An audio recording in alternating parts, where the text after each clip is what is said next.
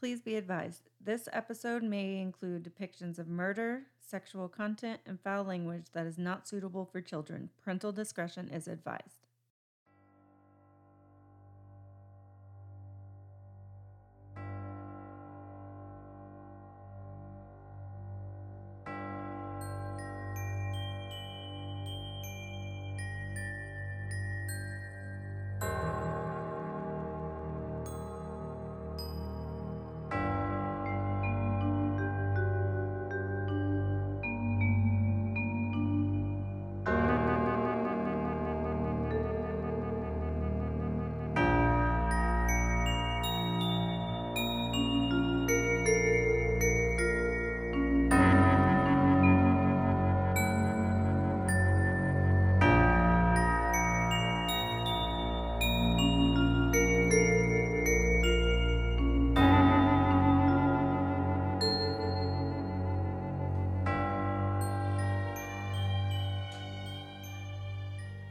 Hi, welcome back to Wickedness. I'm Matt. And I'm Lenny.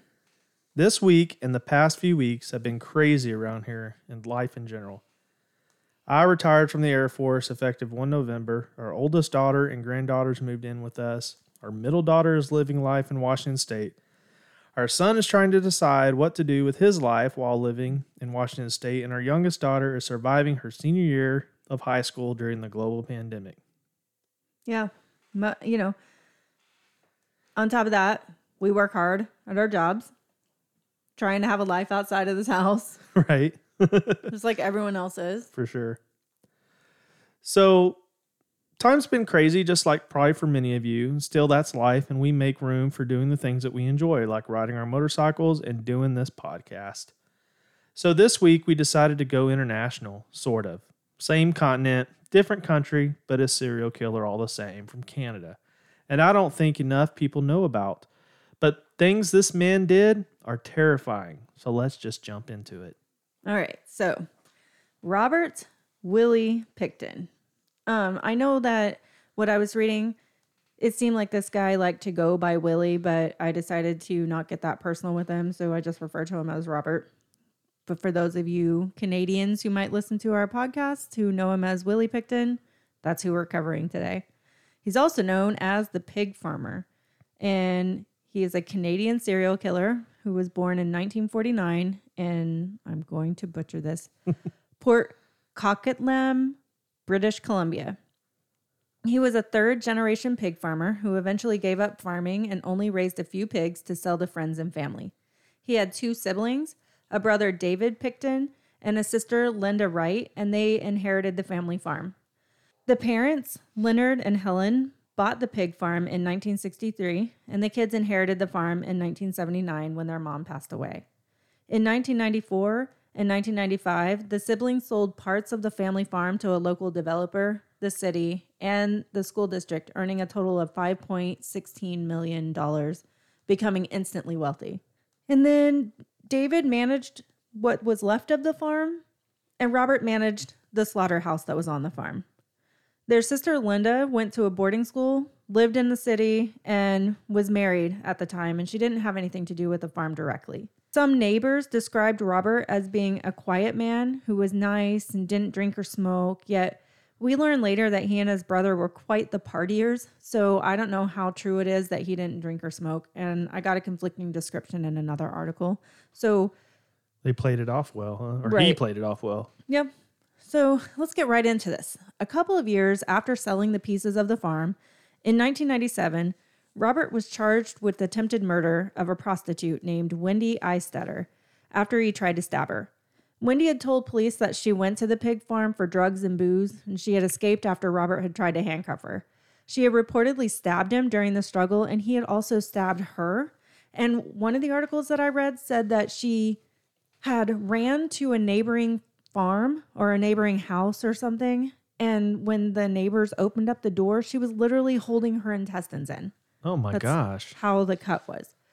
Wow. So yeah, like she had escaped during this attack, and somehow, I mean, she was going to survive. Don't mess with a man that has a slaughterhouse. Right? That's what I'm thinking. But so the crazy thing is that this case was dropped because the prosecutors felt that the victim, who was a drug addict and prostitute, was too unstable to give an accurate testimony. The chick's intestines were falling out. Jeez. But anyway. Yeah. Note, though, that both Robert and Wendy were treated at the same hospital, and the key to Wendy's handcuffs was found on Robert. So how could they not believe her story? Right. This tells me she was telling the truth. But it seems police didn't care because she was a drug addict and a prostitute. And he has money. Yep. So they let it go by letting him go.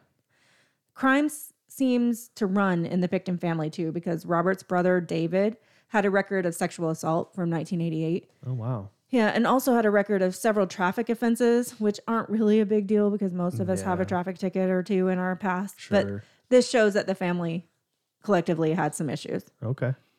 But I do want to clarify and say that David wasn't a murderer.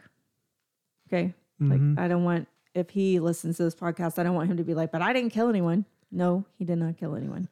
And as far as I know in one of the articles, he didn't even know what his brother was doing. Yeah. So this family suddenly became wealthy and seemingly bored.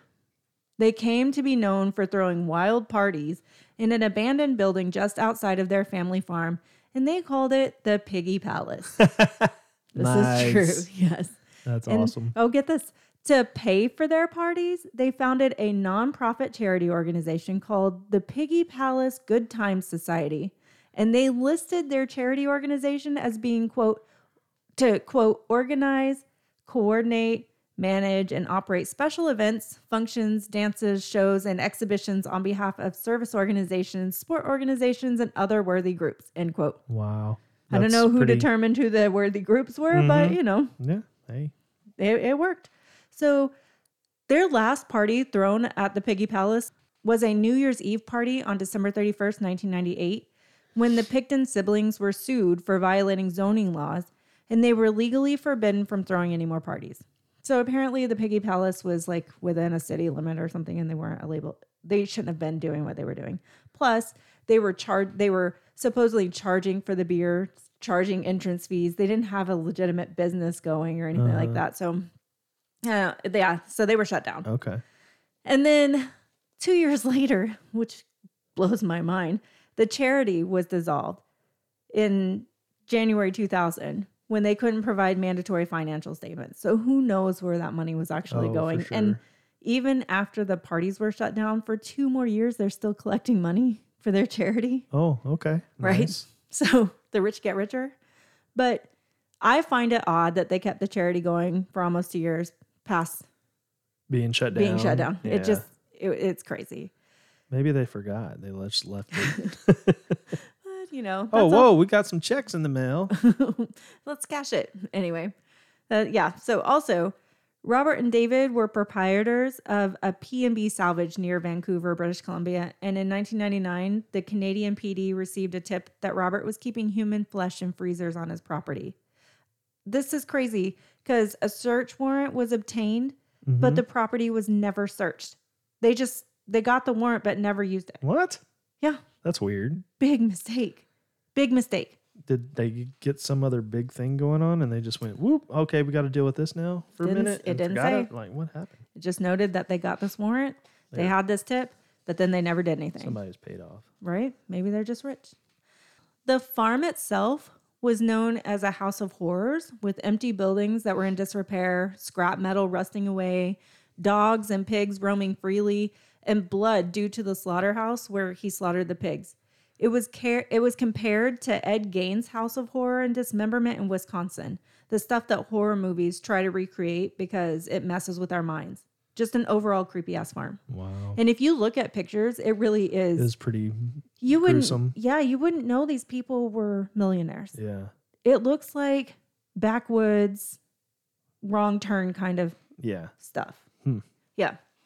So during Robert's reign of terror, women in Vancouver were just disappearing from the streets without a trace.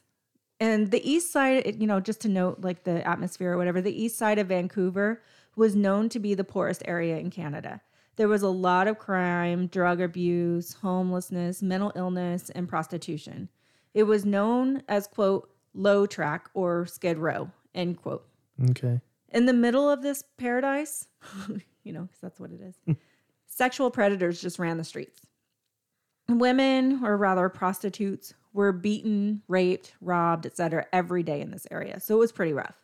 And it was noted that the favorite hangout place for all of these people was the Piggy Palace or the pig farm itself. So they loved to go there and party. Wow. Yeah. Yeah. So well, too, you wonder what other kinds of people were going there, like political types, people that are known of the city. As far as those types, and then they don't want to have their name linked with this Piggy Palace place, with prostitutes, and how they got out of some things. Well, now you're reaching, though, because it doesn't mention anything like I don't know. that. I'm just, well. You go ahead and you have your conspiracies. I will. Okay. Many relatives reported that their family members never returned from the parties at the Piggy Palace or visits to the pig farm for that matter, but the reports were largely ignored by the police. It was noted that the police were aware that these parties were thrown and that the prostitutes attended the parties, but nothing was ever done. This lends to the theory that no one cared because these people were usually considered to be the dregs of society. And the police claimed that the nature of the prostitution life made it difficult to know if a woman was actually missing or not. The first woman who was on their list disappeared in 1983. Almost 20 years later, the police finally acknowledged that one man may have been responsible for the disappearances of over 60 women. Jeez. 20 freaking years of sitting on it because they're prostitutes and drug addicts. Mm-hmm. It just blows my mind that we ever had this kind of mentality. But anyway, this is not that long ago either if you're looking at the dates. Just want to note that. Could have been me.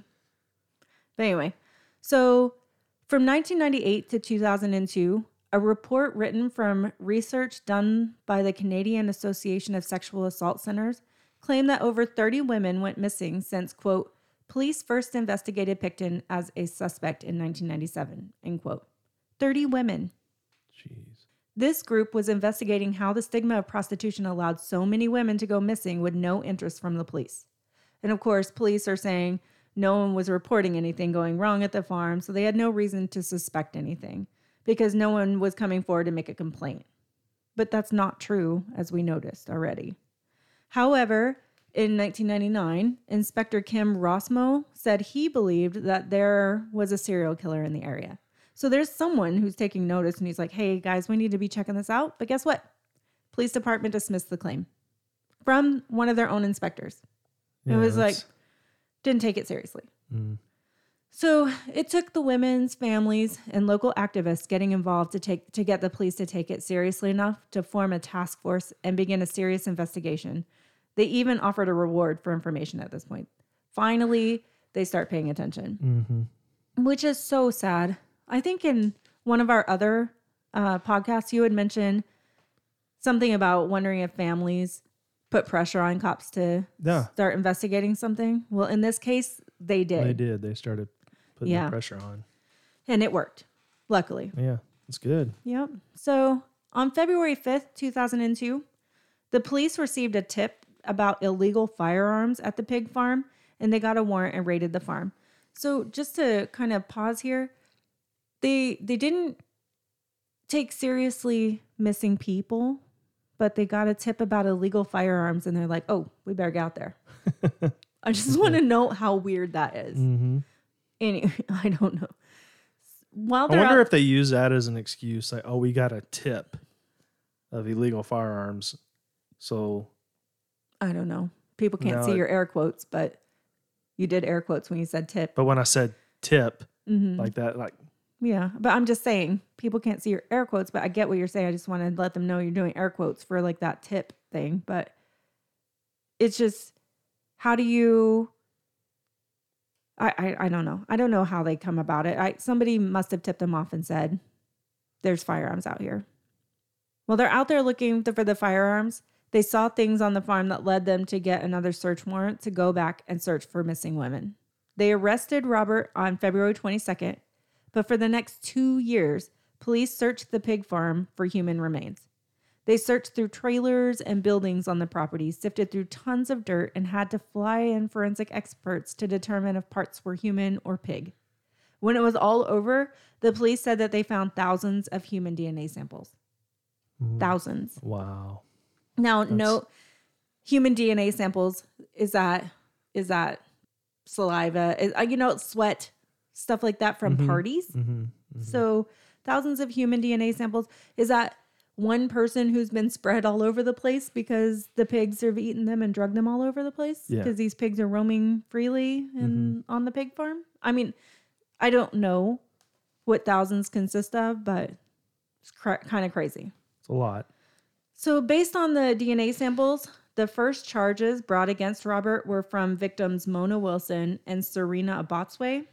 But as time went on and the police recovered more DNA samples from the farm, Robert was charged with an additional 4 murders for a total of 6 up to this point by April.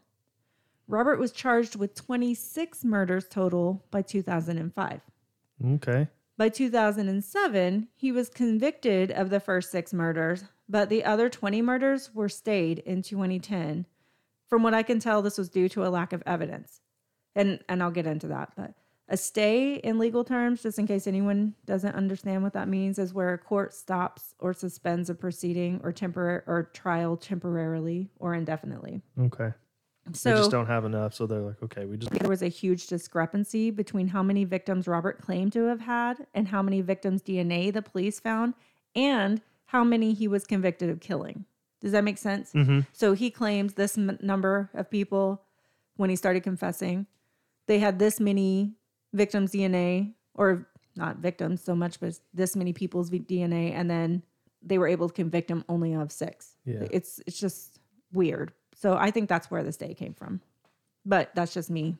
This showed the effectiveness, though, in my opinion, of disposing of bodies on a pig farm. Not to give anyone any tips Ideas? Or anything, but yeah, it left victims' families with no closure. They found the DNA of one woman on a saw at the farm. The belongings of 20 missing women, which doesn't mean anything. It just means that the women were there at some point. Mm-hmm. The DNA of 10 women in freezers, along with some DNA that was found in the ground meat in those freezers. Wow. Yeah, we're going to get into that a little bit too. Yummy. Yeah. A release came out during the investigation of the farm that some of the pig meat had been blended with human remains and distributed or served to people. He didn't sell commercially, but Robert and his brother David had done pig roasts at their parties at the Pig Palace and served it to the locals as well as giving some to friends. And the public didn't react well to this news. I wouldn't either. No, me either. Man. I'd probably be very sick. Also, after Robert's arrest on February 22nd, while he was in his cell, the police put an undercover cop in his cell, and he ended up confessing to the undercover cop. I watched the video, and it was definitely disturbing, and I'll post it on our website.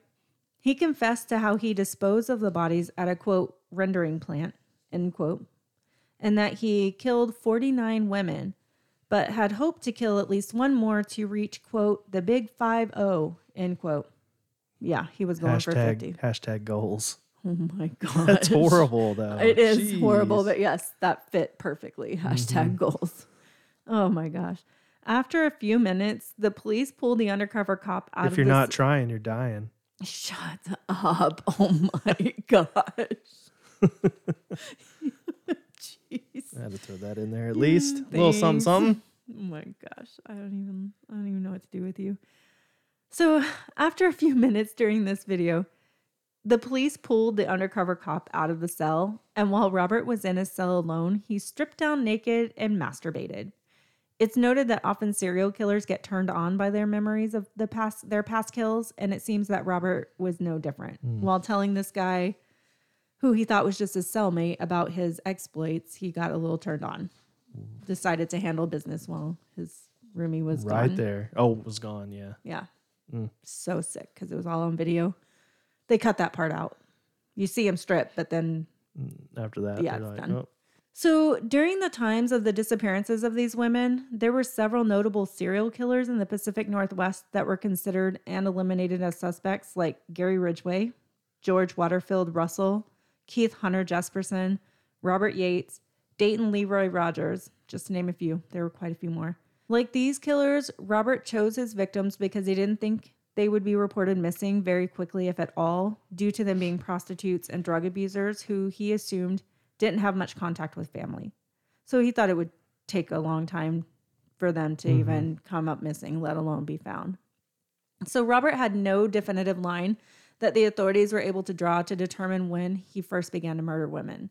There is a possible time frame from 1978 to 2001, but he was only convicted of murders that happened between 1997 and 2001. Around 65 women disappeared from the east side of Vancouver between 1978 and 2001. And even after what is now considered the largest serial killer investigation in Canadian history, authorities can't determine which one was his first. It's crazy. The earliest victim authorities were able to tie to Robert was Diana Melnick in 1995. They found her DNA spread all over the farm. However, they weren't able to take Robert to trial for her murder because they didn't have enough evidence, and they weren't able to recover her body or any pieces of her body. They just found DNA. Some part of DNA.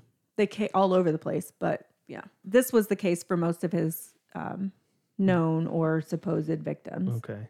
Or not supposed, but assumed victims.